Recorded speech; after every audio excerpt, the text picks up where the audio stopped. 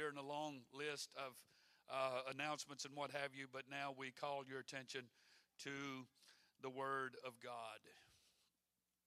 I want to read this morning, and I'm not going to make a lot of disclaimers for what I'm about to preach. I know it's Memorial Day weekend. If you were not at a barbecue yesterday, you'll probably be at one tomorrow.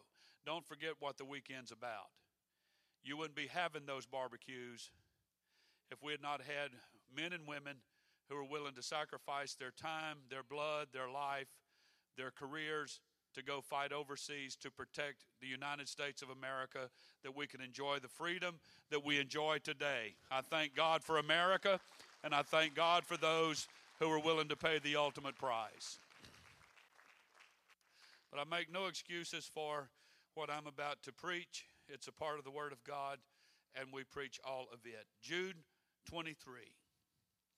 The Bible said, "And others save with fear, pulling them out of the fire, hating even the garment spotted by the flesh." The writer said, "And others save with fear, pulling them out of the fire." I want to title my message this morning in the form of a question. Does hell still exist? Does hell still exist? Everybody say, thank God for the Word. Thank you for standing. God bless you. You may be seated. I recently read a story of a man going to England for a meeting.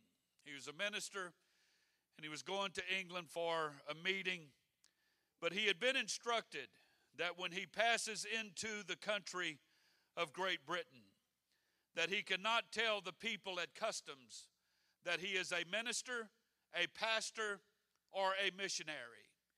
He must tell them in order to enter the country that he is a teacher, an educator, or a professor in order to gain entrance into that country.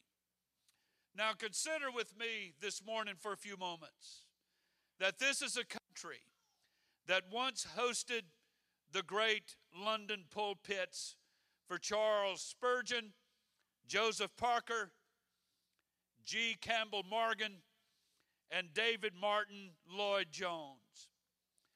These men's sermons are still in print even today, long after their deaths.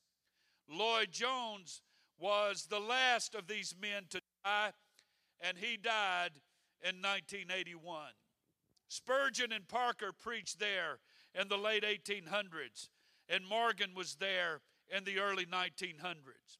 How could it happen that this country could now be opposed to any kind of Christian evangelism, regardless of what brand it may be? How could a place that once had the very fabric of its beginning to be Christianity have drifted so far? This nation, the nation of Great Britain, once known for its Christian missionary endeavors, this nation once hosted churches that served as a comfort for its massive working class of people.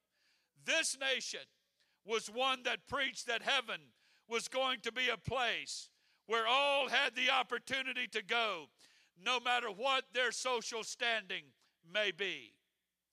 Something happened among the ministers in that nation.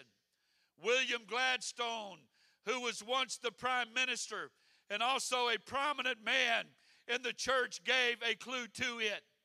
William Gladstone said, hell has been relegated to the far-off corners of the Christian mind, there to sleep in the deep shadow as a thing needless in our enlightened and progressive age. When you begin to track the history of that nation, you will ask the question, where has hell gone? Once you answer that sufficiently, you will discover that it is where the church went also. Because when hell disappeared, church disappeared. If hell disappears, let me preach to Grace here for a moment. If hell disappears out of our mind, then there's no need for evangelism. If hell disappears, there's no need for holiness. If hell disappears, there's no need for worship. If hell disappears, there's no need for a holy confrontation over fleshly weakness and worldliness. If hell disappears, there's then no real need for a true church. Listen very carefully. Hell began to disappear in Great Britain when the authority of the Scriptures began to be questioned. If a man ever doubts the authority of Scripture, things will soon go missing in his theology. For those who do not necessarily doubt the authority of the Scriptures, but choose to get sloppy with their interpretation of Scripture, they are just as guilty, and before long, hell disappears from their sight as well. Another prominent preacher of Great Britain, F.W. Robertson of Brighton, who was among the most popular of the Victorian preachers, had this to say about the preachers and the congregations of his day. He said, "We have learned to smile at the idea of an eternal hell, for in bodily, awful, intolerable torture we believe in no longer." He then included himself among the intellectually and academically escapees who sealed their own doom. But what has happened across the pond, what has happened in Great Britain, has found its way now to America. And now hell has almost disappeared from our society as well. We, as Pentecostals included, have literally become ashamed of the gospel. No longer like Paul, who proclaimed in Romans chapter 1 and verse 16 when he said, "For I am not ashamed of the gospel of Jesus Christ, for it is the power of God unto salvation to everyone that believeth, to the Jew first, and to also the Greek." We are ashamed of the gospel that demands that sense of coming to Christ, a bloody Christ, a bloody cross to seek redemption. Are we ashamed of a gospel that demands repentance, water baptism in the name of Jesus, and the receiving of the baptism of the Holy Ghost with the evidence of speaking in other tongues? Are we ashamed of a gospel that calls for separation from the world? Have we become ashamed of a gospel that promises a home, an eternal home made of golden streets and pearly gates? Are we ashamed of a gospel that says you will have to endure the punishment of hell for your sin on this earth? If a Christian bookstore were visited by any or all of us here today, if you look at what the top 10 Christian bestsellers in our generation are, you will see that most of these books cater towards self-help and self-improvement with somewhat of a God twist in it. For those not falling into that category, the rest of the fare is comprised of things that will help you limp through the struggles and catastrophes of life. Listen very carefully. The reality is that much of the trouble that comes to our lives often is self-induced because of ungodly choices that has landed us there. I want to say that again. The reality is that much of the trouble that comes to our lives often is self-induced because of poor, ungodly choices that has landed us in that place of trouble. When we finally see the inside of our soul and are willing to give ourselves to a prevailing honesty, what we find is that we don't need comfort and self-help nearly as much as we need some good old-fashioned repentance.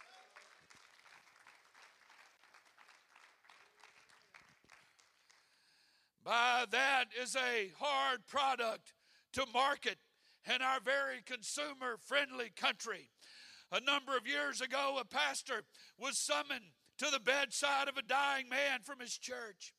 When he entered the room, the man extended his hand and with deep emotion said, "I'm dying, and you never warned me of the state that I was in. You did not tell me about the danger that I was going to face. You never told me I was neglecting the salvation of my own soul." The pastor was taken aback and said, "Oh no, my brother, I took every reasonable opportunity to talk to you about spiritual matters and the actions of the church and the importance of living for God." The man replied back to the pastor and said, "Yes, that is true.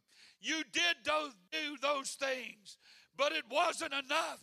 You never came close to me and closed the door and took me by the collar of my coat and told me that I was unconverted and that if I died in this state I would be lost, and now I'm dying and I will be lost forever because you were too soft in your approach."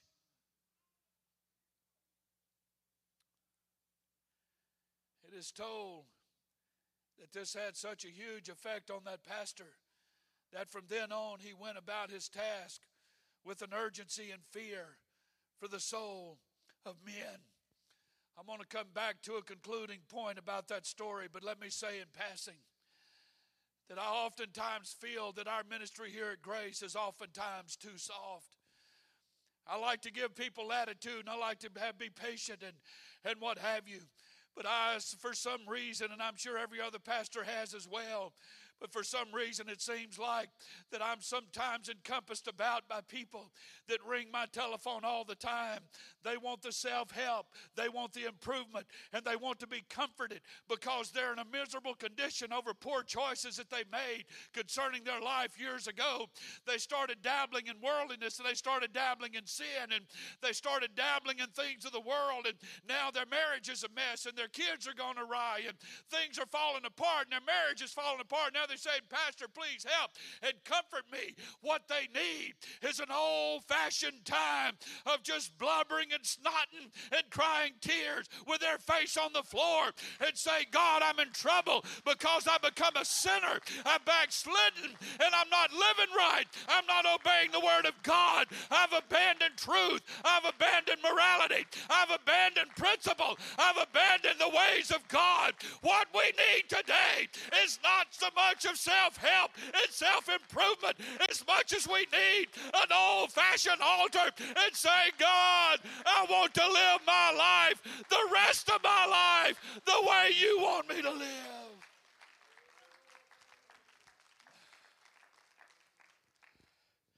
And yes, sometimes I feel like I'm too soft, even though many times I'm told that, "Pastor, you're way too hard." But I'm here to tell somebody, I'm here to tell everybody, if you're not living for God, I'm sorry today. I can't sugarcoat it, and I can't make it just real easy. But there's an eternity waiting on you that you're not prepared for. You can play your games, and you can live in sin, and you can justify it all. But there's a place that is waiting on fallen man. There's a place that we've forgotten about. But I can assure you today that it still exists. And God's plan and design for that place is still being implemented today. If you die without God in your life, there's but one option. Does hell still exist? I proclaim to you today with everything in me, oh yes it does. So think about the person you can't forgive. Think about the grudge you're toting. Think about the lie that you told. Think about the way that you've lived your life up until now. I'm here to tell you, the Bible said, it is appointed unto man once to die, and after that the judgment. I know today I'm not preaching a popular message, But John Smith is sitting here today and can verify that just a few weeks ago, I believe it's his dad's first cousin, had to say goodbye to their 2-year-old grandchild because the child drowned in a ditch by the roadside, and it happened quickly. It happened in an instant. I could go on here today, but there's nobody guaranteed tomorrow. Sister Kathy, if you don't mind, they said goodbye a couple of years ago to a beautiful grandson. I don't believe he was yet 12 years old when the accident happened. I have a good friend that said goodbye to his 12-year-old son a number of years ago. There's a very prominent businessman in Central, that said goodbye to his 26-year-old son as a result of a car accident a few weeks ago. There's not a person here today that's guaranteed tomorrow. You're not guaranteed the next beat of your heart and the next breath you inhale. There is a place that you go when you're not right with God. It may not exist in your mind, and you may never think about it, but I can promise you here today, it still exists. It's still real, and it's still the eternal destiny of the fallen man.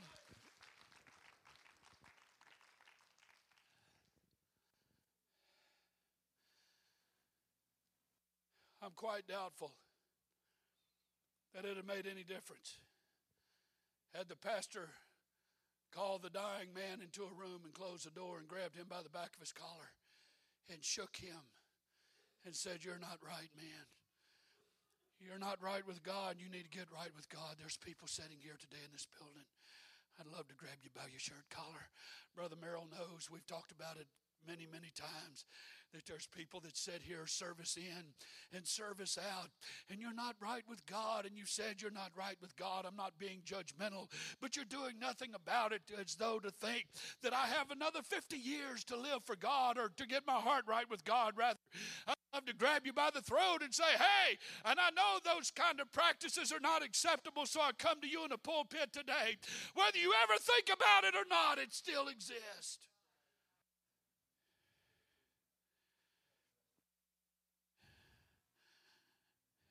We preachers that comfort, we love comfort. But all of us are going to face death one of these days. And there will be a final accounting that happens at that moment. And it behooves all of us to be prepared. Despite our uncomfortable thoughts about hell, even though hell may have disappeared from our pulpits, our books, and our songs, it has not disappeared. It has not disappeared from Scripture. J.C. Ryle said, "The watchman who keeps silent when he sees a fire is guilty of gross neglect." The watchman who keeps silent when he sees a fire is guilty of gross neglect. The doctor who tells us we are getting well when we are in fact dying is a false friend. And the minister who keeps back hell from his people in his sermons is neither a faithful nor a charitable man. I submit to you today, if I, along with my pastoral staff, did not care about you and our community, I would never preach this subject again. But I care.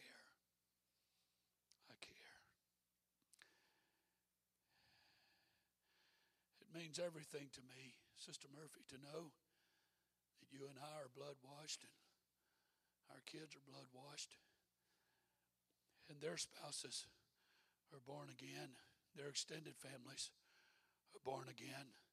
I'm anticipating a great reunion one of these days on that golden shore with my family.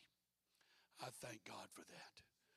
But if you are here today and cannot stay the same, we need to change the way we think, and we need to change the way we see things. It bothers me that parents don't have their kids in our altars.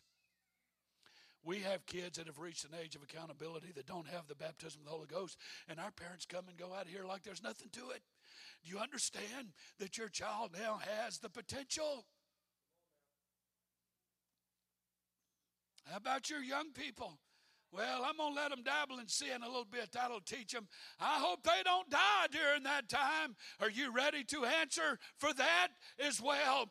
It behooves all of us today to grab a hold of this very simple thought and put it in the forefront of our mind and think about it every day, that it behooves every one of us, every minute of every hour of every day, of every week, of every month, of every year. We must be right with God. So what does the scripture say? What does the scripture say? The authority on hell is not the universities, nor the seminaries, or Bible colleges. That's not the authority. Furthermore, the thoughts about hell cannot be best understood by the talking heads on cable television or the bloggers on the internet. Be careful what you read on the internet. Very few people have ever met the people that write that stuff. You don't know who's writing it. And it don't matter how good it sounds. If it's not alignment with the scripture, you need to go to a new website. Hello.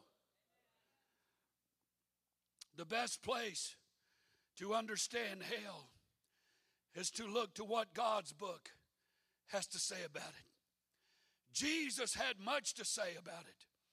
Oddly enough, it was in his inaugural sermon, the very first sermon he preached on this planet, the Sermon on the Mount, that we began to get a taste of what hell is going to be like.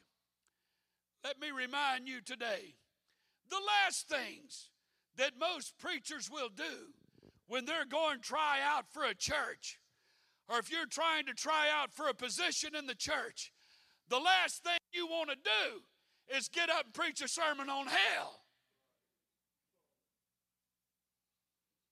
I want to be your pastor, bless God, and you're going to burn, you're going to split the pit. I'm here to tell you, they vote me in as your pastor. That ain't what you do. But Jesus did it. In his very first sermon, he introduces us to this subject matter that all of us try so hard to avoid. His authority was not coming from the listener.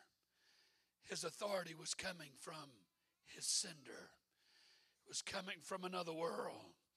You'll find that when you don't try to be tied to the approval and disapproval of men, you can preach with a whole lot more liberty. That doesn't mean you're nasty and mean about it. It just means that you are tied to the truth.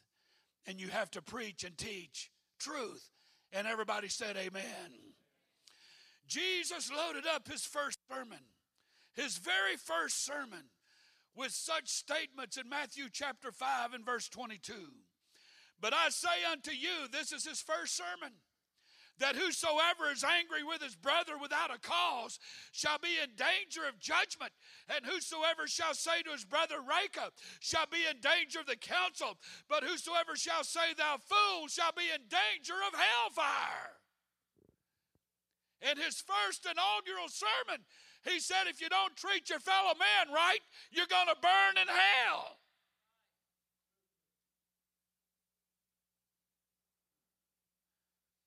For those who were given to adulterous looks, men who looked at women inappropriately and acted inappropriately, or they were lecherous or lewd in the sin of the eye and with their hands, Jesus, in his inaugural sermon, had a comment about that as well.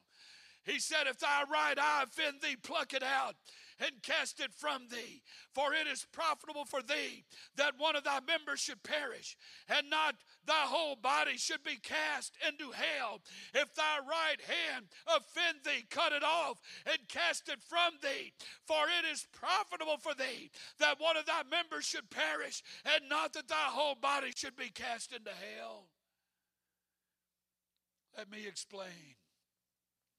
When he said, if your right hand offends you, cut it off, he didn't mean go to the doctor and let them give you pre-surgery examination, and let them give you an anesthetic, and let them put you under, and let them put you to sleep for a while so you won't feel anything.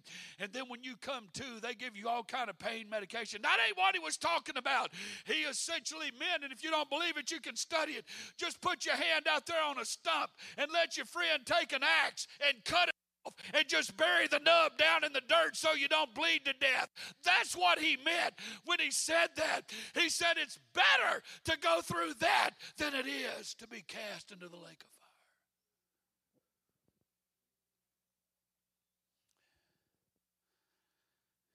fire. Later in his ministry, he would say in Matthew 18, verse 8, wherefore if thy hand or foot offend thee, cut them off and cast them far from thee. It's better for thee to enter into life halt or maimed, rather than having 2 hands or 2 feet to be cast in everlasting fire. If thine eye offend thee, just stick your finger, get a stick if your eye offends you. If you can't help looking at stuff inappropriate, just pick up a little small stick and just stick it behind your eye and just pop it out. It'd be better to do that than to be lost forever. When he was commissioning his disciples, he knew that they would be under incredible worldly, hellish pressure to give in and quit. And he said to them that was there, it was the fear of God is what they were to be concerned about. He instructed them in Matthew chapter 10, verse 28, fear not them which kill the body, but are not able to kill the soul, but rather him which is able to destroy both soul and body in hell. Jesus did not skirt this issue. He did not beat around the bush when it came to this. And the Lord is appealing to their sense of courage for them to grasp the importance of doing the will of God. For doing the will of God, whatever it may be, is always priority over the option.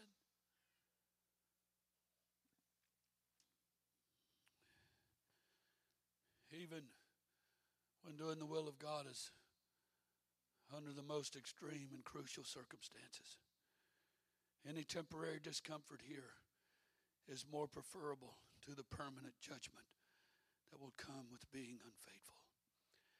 Jesus also said something about those who opposed him.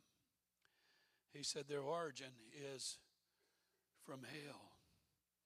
In Matthew 23 and verse 15, he said, woe unto you, scribes and Pharisees, hypocrites, for you compass sea and land to make one proselyte, and when he is made, you make him twofold more the child of hell than yourself.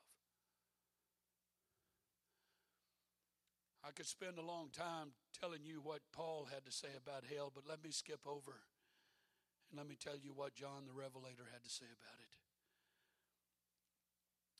In Revelation chapter 14, verse 9, the Bible said, and the third angel followed him, saying with a loud voice, if any man worship the beast in his image, and receive his mark in his forehead or in his hand, the same shall drink of the wine of the wrath of God, which is poured out without mixture into the cup of his indignation, and he shall be tormented with fire and brimstone in the presence of the holy angels and in the presence of the Lamb.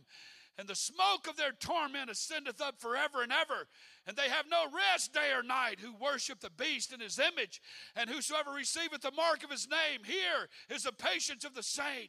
Here are they that keep the commandments of God and the faith of Jesus. In this single passage, there is a picture of wine that is being poured out. And when it's poured out, it turns the world into a state of intoxication. They're intoxicated literally on the judgment of God. This unleashing of God's wrath shows that people will have to deal with extreme suffering. This unleashing of God's wrath shows that some in a drunken stupor of God's wrath will experience physical death and destruction.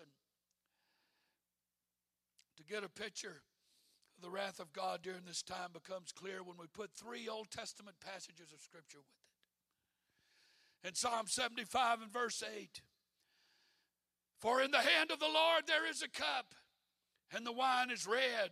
It is full of mixture, and he poureth out the same. But the dregs thereof, all the wicked of the earth, shall wring them out and drink them. Jeremiah said in chapter 25, verse 15, "For thus saith the Lord God of Israel unto me, Take the wine of this fury in my hand, and cause all the nations to whom I send thee to drink it." Jeremiah went on to say in chapter 51 and verse 7, "Babylon has been a golden cup in the Lord's hand that made all the earth drunken. The nations have drunk of her wine. Therefore the nations are mad," or they're crazy. And the effect of Babylon's wine, if the effect of Babylon's wine is intoxicating, if the effect of Babylon's wine is so intoxicating, and people even in our world today are drunken on the sins of the flesh, which is what Babylon represents, carnal and godless. If they're drunk on her wine, the Bible said when God intoxicates men with his judgment, they will be far more drunk then than they are now. That's how in the book of Revelation men will do the crazy things against God. It's because they're in a drunken stupor. Babylon's wine was mixed with water and was diluted. Babylon's wine made the nation submissive to her for a temporary time. Babylon's wine will wear off in time, but God's wine will cause the ungodly to get drunk, and his wine will not be diluted with water. It will be effective to accomplish its purpose, and God's wine will not be temporary. It will never wear off. God's wine will make the nation submissive to its judicial position forever. Most sinners are like a drunken man that has fallen into a fire, and in their mind hell doesn't exist, and the man feels so secure, but he doesn't know that he's about to burn forever. I'm talking about the sinner man. He is literally in our world, and I'll go as far as to say is there's people here today that's literally living in the suburbs of hell and you don't even know it. You cannot help yourself if you're not aware of your spiritual plight. I wonder if we really know what our responsibility, and I'm preaching to Grace here today, what it really is our responsibility to those who are lost around us. Some are lost in the world, and there's even some that are lost in the church.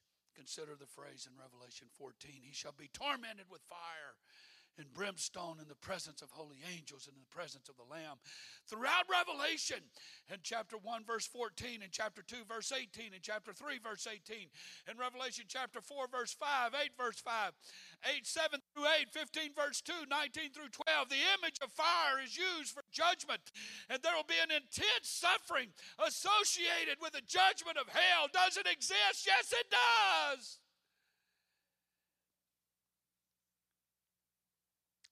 But it heightens when John writes in the description and says the presence of brimstone will also be there. I want you to envision in your mind a picture of the eruption of a volcano with molten lava running like rivers. People rolling about in that lake of fire, bobbing up and down, sinking and then coming back up. Meanwhile, listening to the screams that come from that. John also used the word tormented. Also has the association of spiritual and psychological suffering mixed in with all this pain. It will be accompanied by weeping and mourning, the Bible said, and gnashing of teeth. I want to tell you, whatever it is that's standing between you and God this morning, take this at face value. It's not worth going to hell over.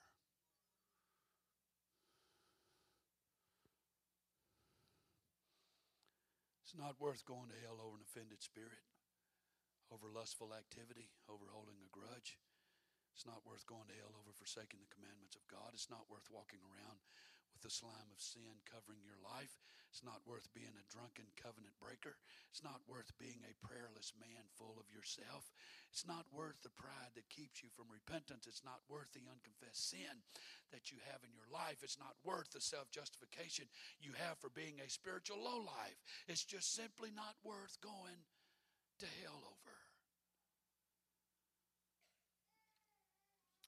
I read a story a fireman wrote about some of his experiences about fires that he personally had been involved in putting out.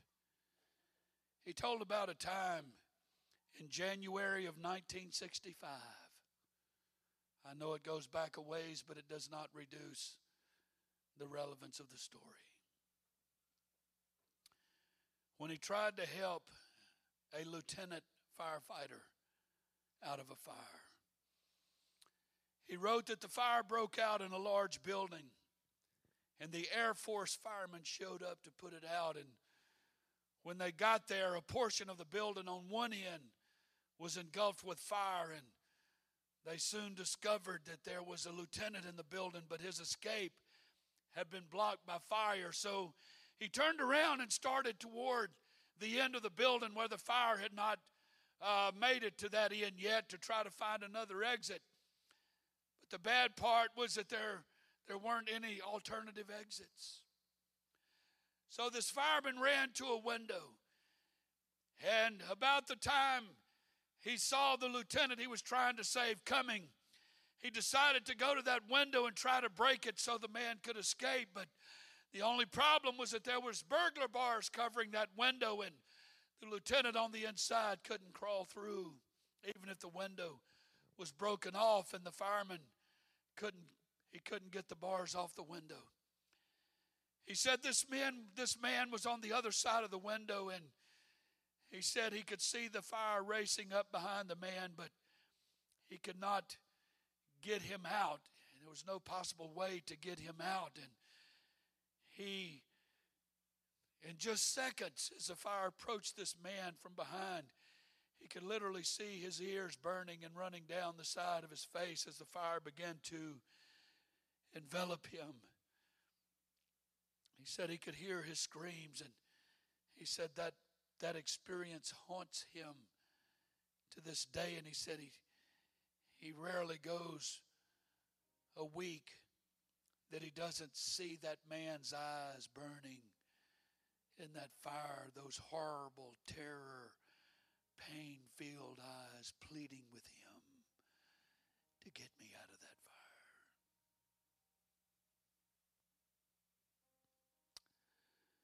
Jude said it like this: others save with fear, pulling them out of the fire.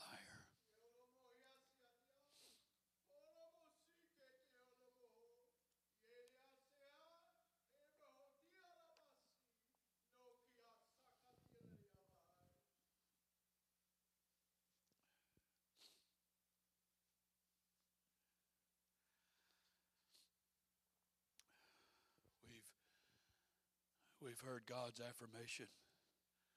What you just heard was God's affirmation to what you've just heard preached here today.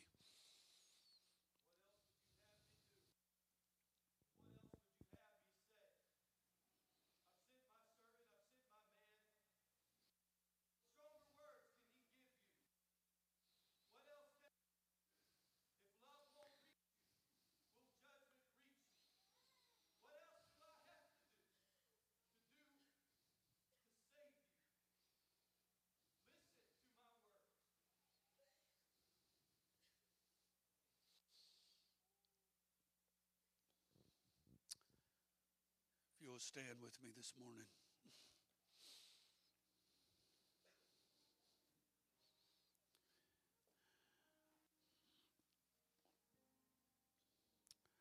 There's people that formerly attended Grace that was here. They were here with us 5, 10 years ago, but for various reasons their life terminated. So I'll ask all of us here today, what makes us think that we'll be here in the next 5 to 10 years? I don't like scare tactics, and I very rarely use them, but Jude said that sometimes you have to use fear. There's people here today, if your life terminated, your future, your eternity don't look good. And all I'm doing is asking you to do something about it. Right now, I'm the greatest friend you have because I have the courage to look you in the eye and to tell you that your greatest business today is not lunch and not a nap. and not going to family or friends' house this afternoon. The greatest business, the greatest priority of your life right now is making sure you're right with God. I want to be very careful here today in my next remark, but somebody sent me a text yesterday and said my car's broken down. I guess it's better to be broken down on the weekend than to be broken down during work. What's more important? Your job or church, which is your conduit in being right with God? What's most important? Are there moms and dads here today that have kids that's not right with God? Does that bother you? Are you concerned about it? Are there people here today whose parents aren't right with God? Does it bother you? I know it's a hard message. And I know we'd rather serve cotton candy and have you leaving here today feeling real happy about yourself. But there's a content of the Bible called hell that's never gone away. And I would not be doing you justice today not to tell you about it.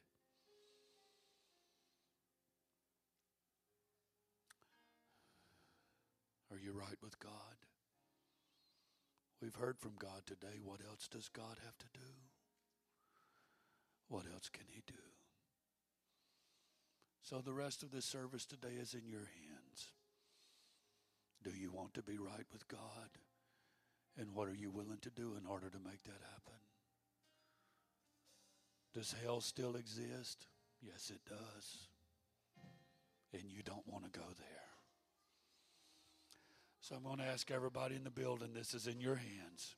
If you want to come up to the front, if you want to kneel down where you're at, if you want to stay standing where you're at, it's up to you. But your priority today, more than anything else, is to be right with God. You've got to be right with God. You've got to be ready to meet God. At any time, at any moment, you've got to be ready to meet God.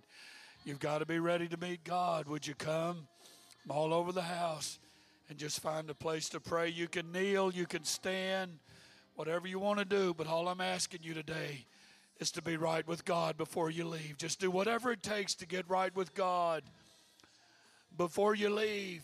Praise the Lord as they sing, as they play, everybody all across the building.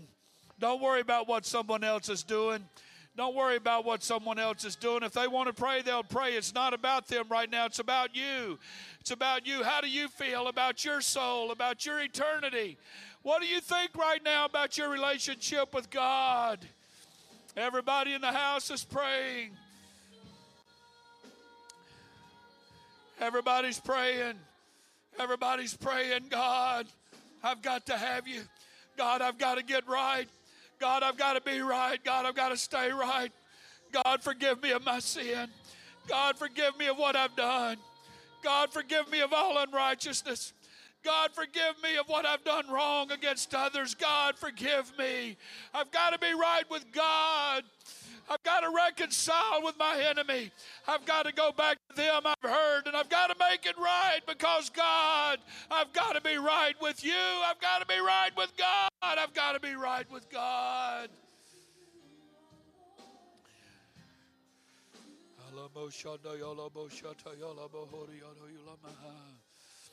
Everybody's praying. Everybody's praying. Everybody's praying. Everybody's praying. Praise the Lord. Praise the Lord. Everybody's praying. Don't be in a hurry. Don't be in a hurry. This is your moment. This is your moment. This is your opportunity. I've got to be right with God. I've got to be right with God. I've got to be right with God. I've got to be right with God. Hallelujah to God. Hallelujah to God. Everybody's praying right now. Everybody pray right now. Everybody pray. Everybody pray. Talk to God in your own way. Talk to God in your own way. God, I've got to have you. God, I've got to have you in my life. God, I've got to be right with you. I want to live my life pleasing to you. Hallelujah to God. Everybody pray. Everybody pray. God, I'm sorry. God, I'm sorry for my sin. God, wash me clean. God, wash me clean. I'm tired of the condemnation. God, I'm tired of the guilt. God, I've got to be clean. Got to be pure.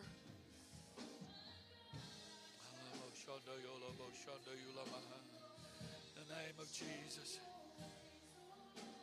Jesus' name.